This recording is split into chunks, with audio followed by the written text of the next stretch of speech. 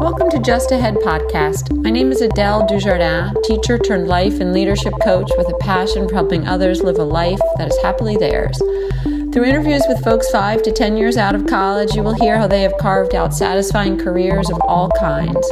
Here I speak with Taylor Bonocore to learn how she went from being a Colgate University history major to self-employed consultant and co-creator of Conversate, a methodology for sparking meaningful conversations. Enjoy. All right. Well, hello, Taylor. I wanted to welcome you to Just Ahead podcast, and I'm going to hand it over to you after just saying that we're here today with Taylor Bonocore. And my first question is one relating to a quick little tease you gave me when we last spoke, and that was your first job offer. I think you were still in college, but headed out, and someone offered it to you and said, but I hope you don't take it. That's right. Yeah. So can you tell us a little bit about that intriguing story? So it's one of my favorite memories because it was a summer internship that I had in college with a consulting firm, which at the time was what I thought I wanted to be my linear career path, would be in consulting. And over the course of the summer, worked with this really great team in New York City and developed a pretty close mentoring relationship with the head of the group in New York. And so he generously gave me the job offer at the end of the summer and said, we would love nothing more than for you to join this team. But on a personal level, I really hope you don't take the offer because I feel like there's more out there for you right now. And, what do you say to that? Now I realize I would have been like, thank you so much for saying this. But at the time, I just was a little bit dumbfounded and said, I really appreciate that. I actually thought that I probably would join the company, but I think his words set me off on a thought path that made me consider that perhaps there was, in his words, more out there for me at that period of time. Yeah. And just before I ask you about the search that you embarked on, I'm wondering if you would tell us where you went to college, what you majored in, and why you thought consulting was for you initially. Yeah. So I went to Colgate University in upstate New York. I had a great experience there and met mentors that have remained lifelong friends and mentors. I've always been someone that doesn't have a huge group of friends, but the people that I surround myself with are close and they're high quality. And I would say that that's what Colgate left me with. I majored in history and I minored in psychology. I love to tell this story. When I was picking my freshman seminar at Colgate, I grew up as a kid that sort of did what you were always supposed to do. And in school and high school, I was really good at writing. I was really good at social studies. One of my parents was a history major in college. And so what was the right thing to do? It was become a history major when you go to college. So that's mostly the path that I pursued. But when you're a freshman, you get to choose your freshman seminar, which is the class where you get your advisor. And most people end up with a very close-knit group of friends that all have this shared interest. Well, I can be indecisive and I, was caught up in not knowing what to do. And so I took a recommendation from one of my parents on which class to go into. And although I was interested in one that was called On Creativity, I took a class called Darwin's Universal Acid. And it was all about economics and merging biology and economics. I mean, completely not me at all. But I didn't know what to do. And I was at that point so exhausted from having to pick my classes and think about this whole life transition that I just thought, and I still have a great relationship with my parents, but I thought I'm just going to go with like my dad's recommendation here. I'm just going to take this class. It ended up being just horrible. I mean, I didn't click with anyone in the group. The subject matter was almost impossible for me to wrap my mind around. And I've always reflected back on this decision to be a history major and a psychology minor and thought if I could do it over again, I would have taken On Creativity and there would have been a psych minor or major rather from the very beginning, because that's where my true interests lie. But therein lies one of the many lessons that you learn when you go to college and you experience all these things. And I have made that mistake very few times since then. Well, congratulations from learning from your mistake. And what I think is interesting too, is you tell the stories, you say, I didn't know, so I asked my parents. But in telling it, it sounds like you really did know. You just maybe didn't trust yourself. Exactly. And our education system, at least for public education, and I think a lot of private education, is one in which the path is pretty clear for you. And I think when you go to college and when you get out of college, it's your first chance to make those decisions yourself and be guided by your own intuition. And over 18 years of the path is straight ahead and this is what it is, I think we lose a little bit of that ability to hear the inner voice. And what I have learned is that pursuing the thing that feels right is so much easier and more enjoyable, innately, than like having to trudge uphill or against the stream for what it is that feels right for you. Meanwhile, I married someone who loves economics, and it's like he lives and breathes this and thinks it's so interesting and always wants to tell me about macro and microeconomics. And every time we have these conversations, I'm brought right back to that freshman seminar. But it goes to show, like, for him, that is what feels great for him, right? So you have to pursue what feels right for you. Yeah, and right could just be the next right thing, just taking that class. It's not as if you need to know how it's going to play out. It's just the next right thing.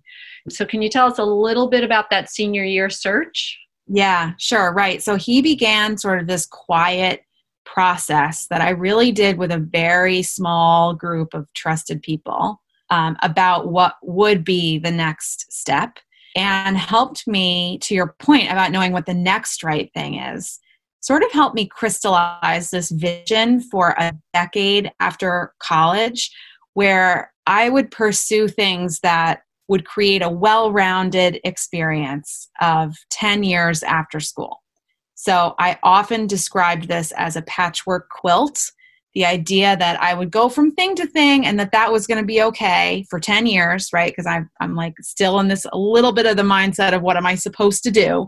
So I laid out a decade and I thought, if I take 10 years and do things that really interest me, they don't have to be linear, but when you step back and look at them all together, I'll look back and think like, wow, what an incredible set of experiences.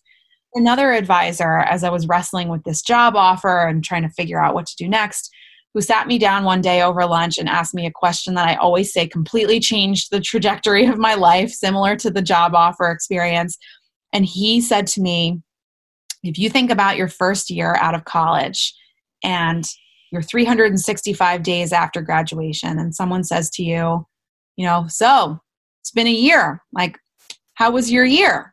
If you could rate it a 1 to a 10, what's your rating going to be? And he said, if you looked at that person and confidently said, you know what, it was a 10 out of 10. It was everything that I wanted it to be. What would you tell them that you had done over that period of time? And this question, when I first heard it, like just shattered my world again, because I was like, oh my gosh, free from all restrictions, and like, this isn't even real. So I'll just answer whatever it is that I could possibly want to do in this time period.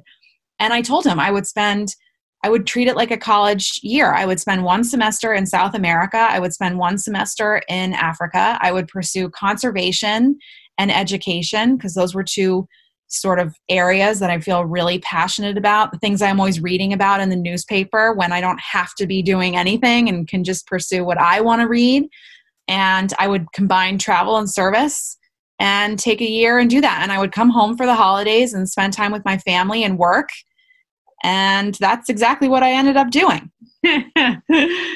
Let's just like pause there, because that's huge. That's really, your face is smiling. You're just all lit up, even remembering that person opening, really asking you to dream. Yeah. It's as if you thought to yourself, it seems like first, like, oh my gosh, I actually can dream. Really? That's allowed. I don't have, the to-do list that I've inherited or put upon myself. And the other cool thing I hear is like honoring, in that dreaming, you honored some core values, of exploration, and meeting like really new places in terms of demographics and, people's lives that you'd be witnessing. Yeah. Yeah, definitely. Yeah. And it didn't just come together from there, because there was pushback from different angles, figuring out how do I pay for all of this? This is more than 10 years ago, and there were not really these like volunteer programs that there are today. So I had to figure out like, okay, you're going to go to South America. Well, where? Where are you going to go, and how are you going to pay for that? And is it safe where you're going? And what exactly are you going to be doing? So there was all of that was definitely a kind of complicated mess of things to figure out. And along the way, on multiple occasions, remembering that job offer, watching all of the people that I was in school with accept their job offers and know what their plan was going to be. And all the while kind of trying to press through to what felt, truest to me at the time. And all of that held a lot of lessons that I think have reappeared over and over and over again in my life. Some of which have been like, you can make these things happen if you really put your heart and soul into it. And again, like listening to that inner voice about what feels right. It was all a big process at the time that, looking back, I now realize like there was no rushing any of that either. And I hear you too saying, you were open and you were curious. It wasn't so scripted what you decided to do, that there were openings for you to take in information, be checking options out and allowing those options to unfold. Yeah, absolutely. It's so true. And as I'm retelling this story, I realized that there were key people at every step along the way. My husband and I we call these types of people that appear at just the right moment angels, in a very non-religious way. They're just, they appear and they kind of show you something or teach you something or give you something if you pay attention. Those are like the angels. And I'm thinking of all these people as sort of playing that role. Yeah. And I'm hearing one of your superpowers is paying attention. Yeah. Awareness is, yes, sometimes I'm self-aware to a fault. Definitely. Because the sign, like that's part of what I feel like is the magic of life too, is like the signs reveal themselves to you. Another very cherished friend of mine has always said, call it towards you. Yeah. And I'm also hearing too, it's wanting it badly enough, but that wanting really is felt because you're aligned with those core values. You've matched it, right? So that wanting becomes big and attracts the right things because it's a match. You're meant to be doing that thing you've set out to do. Yeah. Yeah. And so tell us, so you had this year of travel, didn't take the consulting job. What kept you on track and not lose faith? So my parents were like not thrilled about this whole thing. I had worked through college, and so I had a decent pot of money saved up that I had agency over. And so I basically said, like, this is what I'm going to do. But in terms of setbacks and listening to signs, crazy enough, I was flying to Ecuador that fall.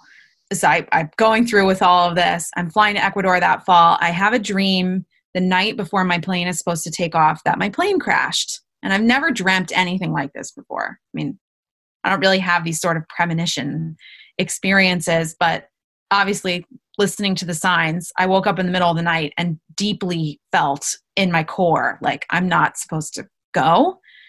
But press through. I'm feeling really nervous. I don't speak Spanish. I spoke a little Italian, but I don't speak Spanish. I'm going totally alone.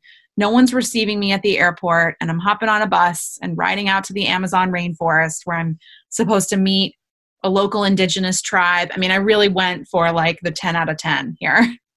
I get to the airport at JFK. I'm feeling very unsettled and nervous inside, but I'm pushing through.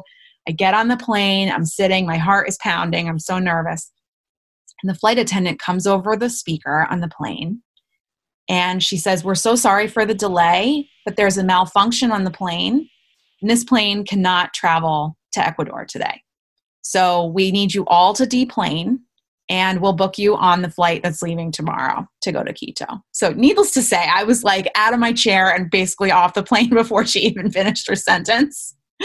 And so, freaked out that like I had this feeling, and then was thrown into a whole question of perhaps this is the sign that you're not supposed to do this, like how much more of a sign do you need that you are not to be going on this little journey that you've designed for yourself? And my parents, we laugh about it now, but like my dad very much tried to capitalize on this moment and really convince me to change my mind. My mom and I had a very heart-to-heart conversation about a week later, because I didn't book the flight the next day, where she said, you have to really do what feels right for you. And so I said, I think looking back, if I don't pursue this, I'll forever look at it as like my regret. Right? Like my missed opportunity that I didn't do it when I wanted to really do it. So like taking into account future self. Yes. Yeah, exactly. Yeah. So I did go and had this amazing experience in Ecuador. I lived in the rainforest and felt like I had stumbled upon this world that I think permanently changed how I view the way that people connect and how we as a world are connected with each other. One day I was hiking in the rainforest with an indigenous leader who didn't speak any Spanish. She only spoke Quechua, which is a native language. And yet I understood everything this man was telling me, about every plant and its purpose, and like everything he had to say just seemed like it was being fed to me in English. And we were walking on the ridge line of a pretty tall hill mountain in the rainforest.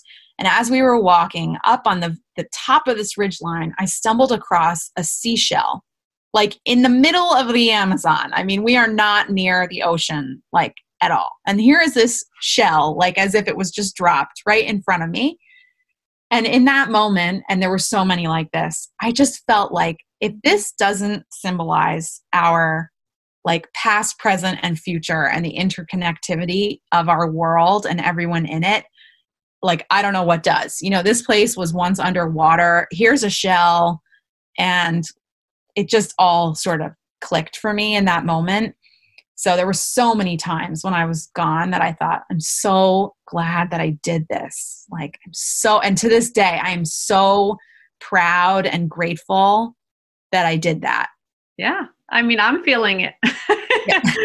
Yeah. I feel inspired by you and just am drawn to the point. I'm imagining you there and how you're just almost kind of waking up. And so curious upon returning what you did with your life. Yeah.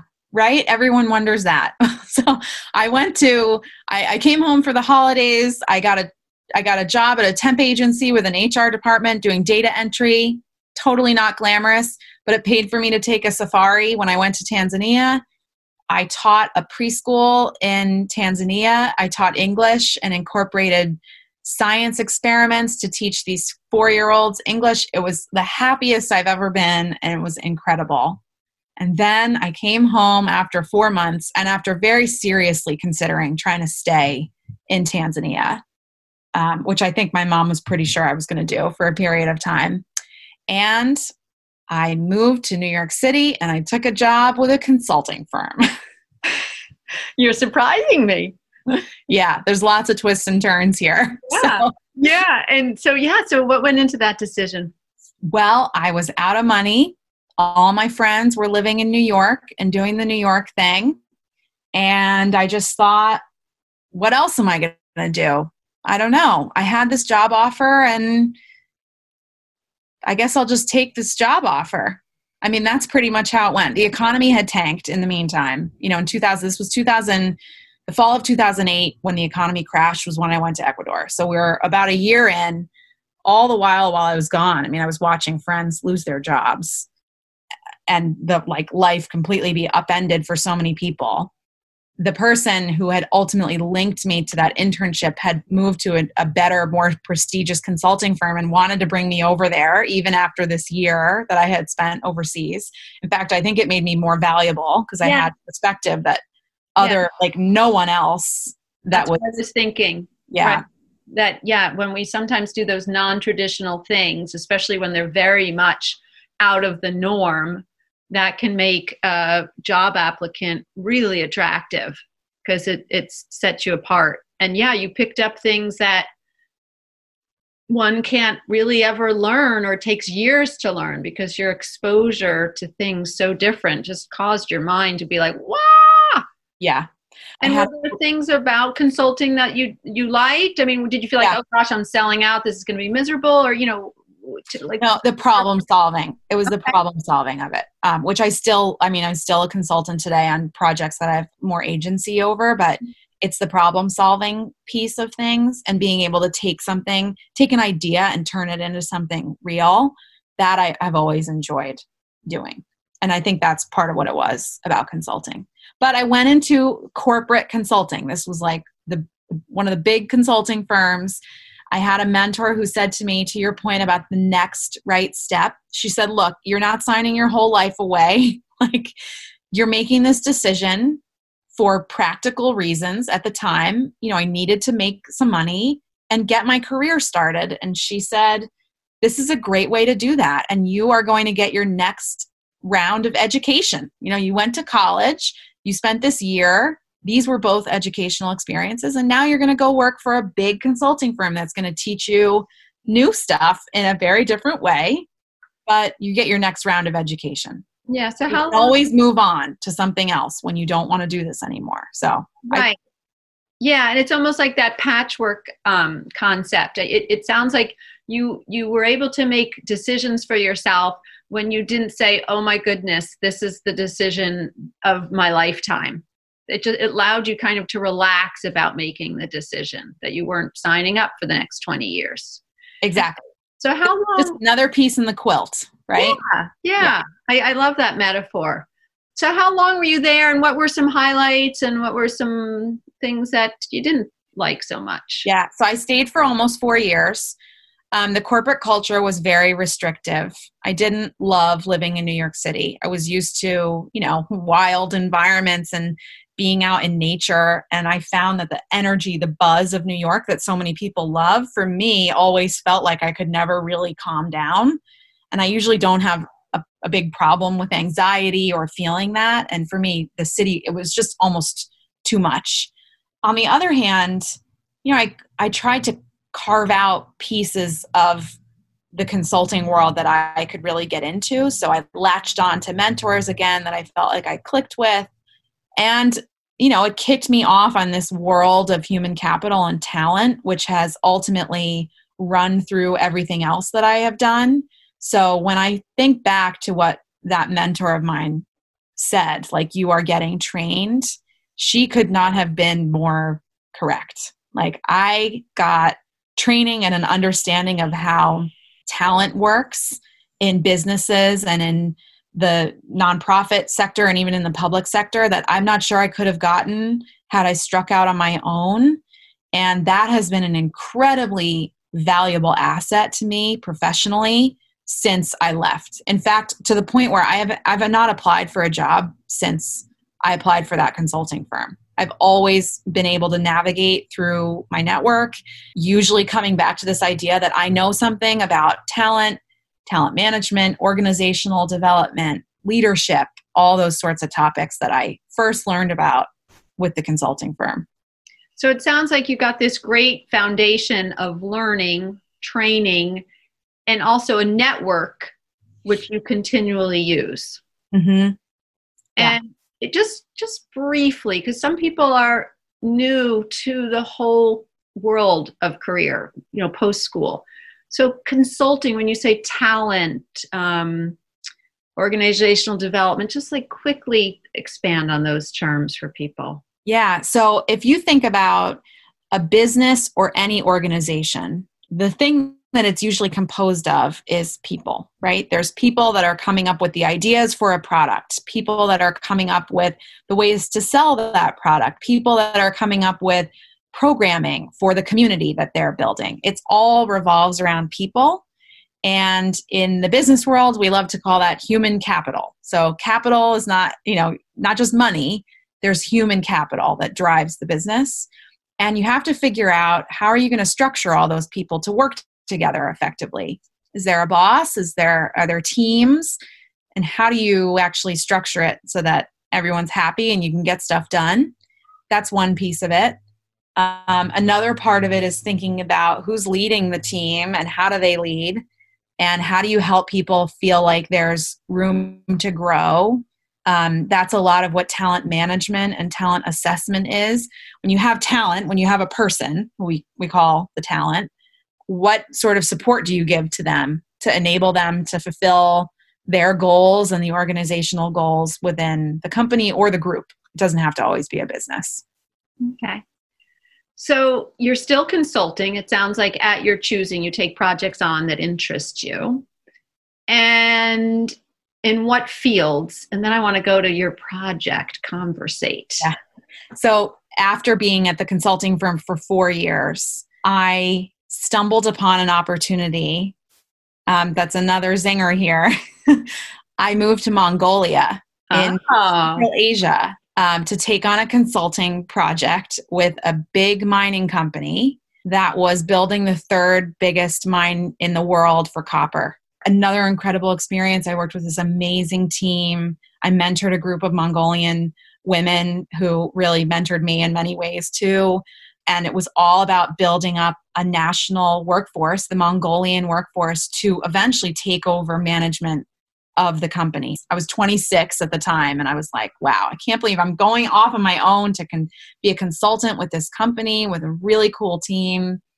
And so that's what happened for me next. And I did that for almost 2 years, kind of going back and forth to the US. Eventually did get back together with my now husband, and made the determination that it was time to come back to America so that we could be together. So that was the next square in the patchwork quilt. It took a role in public health next, thinking about how to use talent within government health systems to help improve the management of health programs. And specifically, I was working in sub-Saharan Africa with governments focused on HIV and a very specific part of HIV, which is mother-to-child transmission of HIV, but completely different from the mining industry. So jumping ahead to Conversate, my life continued to progress, as you do as you get older. So I got married, and then I got pregnant and was fortunate to have my little girl, and at the time feeling like I couldn't be traveling, and I didn't want to be traveling the same way that I was before I had her, and wondering sort of what was next. And I had the benefit of having a coach who really helped me crystallize that of all these experiences, the things that make me feel most alive and most energized and most excited are always when I'm learning or I'm helping other people learn, and when I'm connecting and meeting new people, or when I'm facilitating other people meeting each other. And so for me, learning and connection, once I was able to put my finger on those two things, I have really used that as like my guideposts ever since. But Conversate is the result of this conversation about learning and connection. It's a methodology for sparking conversation, in particular born from the work that I had done in Africa and Kenya, where I was standing up teams of people that didn't know each other, but had to work together on this really complex public health problem in disparate geographies. So they were not together in the same place, and yet they had to communicate a lot about problems and communicate really honestly so that they could get stuff done quickly. And I've known from all my work in human capital that the best way to do that is to forge a really good foundational relationship between people. And that one way to do it is through conversations about the stuff that matters in life, where you can break past small talk and have people connect and learn from each other over topics that are important. And I've found that facilitating conversations about that sort of thing creates a relationship and a bond between people very quickly. That's very powerful. So I was doing this in Kenya. A longtime friend of mine, there's a whole separate story that we don't have time for, but she was doing something similar with her community in New York. We kind of came together to catch up realized that we were doing something very similar. And someone said, wouldn't this be amazing if we could package this experience in a box and it could sit on every dinner table, like on planet Earth, and everybody everywhere could open this box and have a really transformative and interesting, thought-provoking question that forges you through to these topics that maybe you want to ask about, but you've been too afraid to ask your parents, or that you just never have discussed with your significant other, or, you don't even know these things about your closest friends, or you're part of a team and you need to work together effectively, and you just should know more about these people you spend so much time with every single day. So we set out to create the box. We designed the whole thing ourselves. We wrote every question within it. We came up with the format. There's 30 topics inside, which range from community, endurance, travel, bravery, progress, nature, failure, freedom, generosity, friendship, joy, things like that. And each card has a set of questions that go with it that let you have a really full discussion, and sometimes ask you questions that surprise you about that topic. And it has been an incredible way to learn and connect, which is what I'm all about. So I'm very proud of it. Yeah, congratulations. It's a great product, and this idea of bonding through conversation and bonding quickly. Like, we don't necessarily need time. It's how we do it that creates the connection. That is a great point. Yeah. And I've seen that firsthand. I have to just share this quick story. Just earlier this week, we did one virtually, and we had everybody gathered. One virtually, you facilitated. I facilitated, a yeah. conversation. I facilitated a conversation virtually. I want the listeners to know too, it's not just a product. You are a facilitator. Exactly. So we have the box that you can purchase to do yourself, and then we facilitate as well. We did one virtually, and the topic was storytelling and food.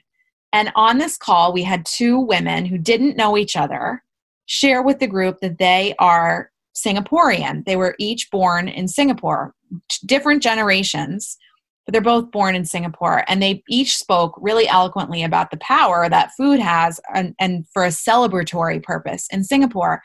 And to their amazement, there's someone else from Singapore on the call. And the younger of the two said, I have been trying to find someone else who's Singaporean, and I haven't found anyone in our local area that I really felt like I connected with. Can we please exchange contact information after this?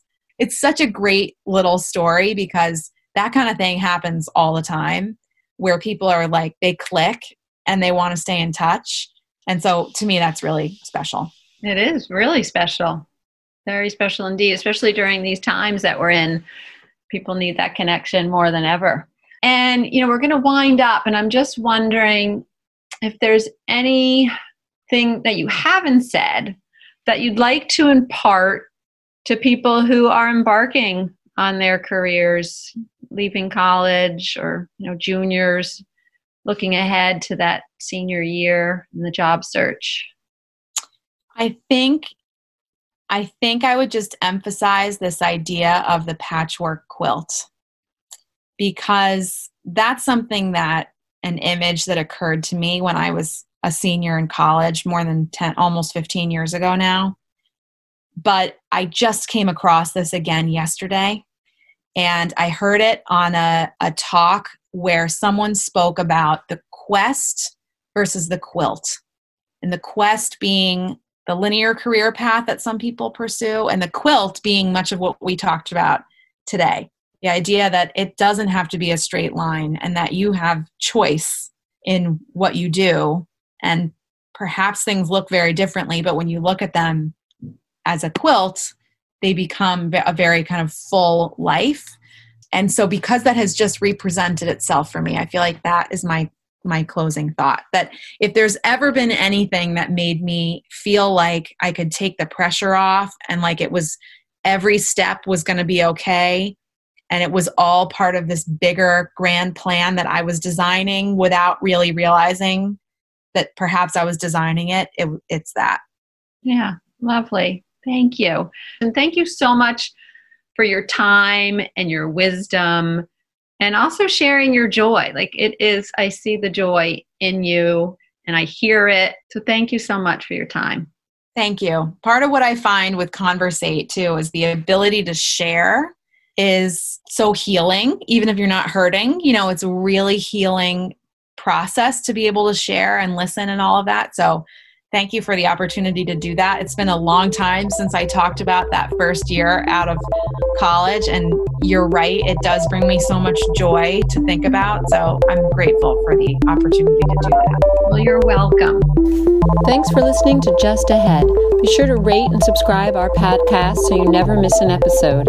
If you'd like to learn more about me, visit my website at www.agoodlife.coach or follow me on Instagram at agoodlife.coach. Join us again next week to hear more folks share the practical and inspirational around their working lives post-college.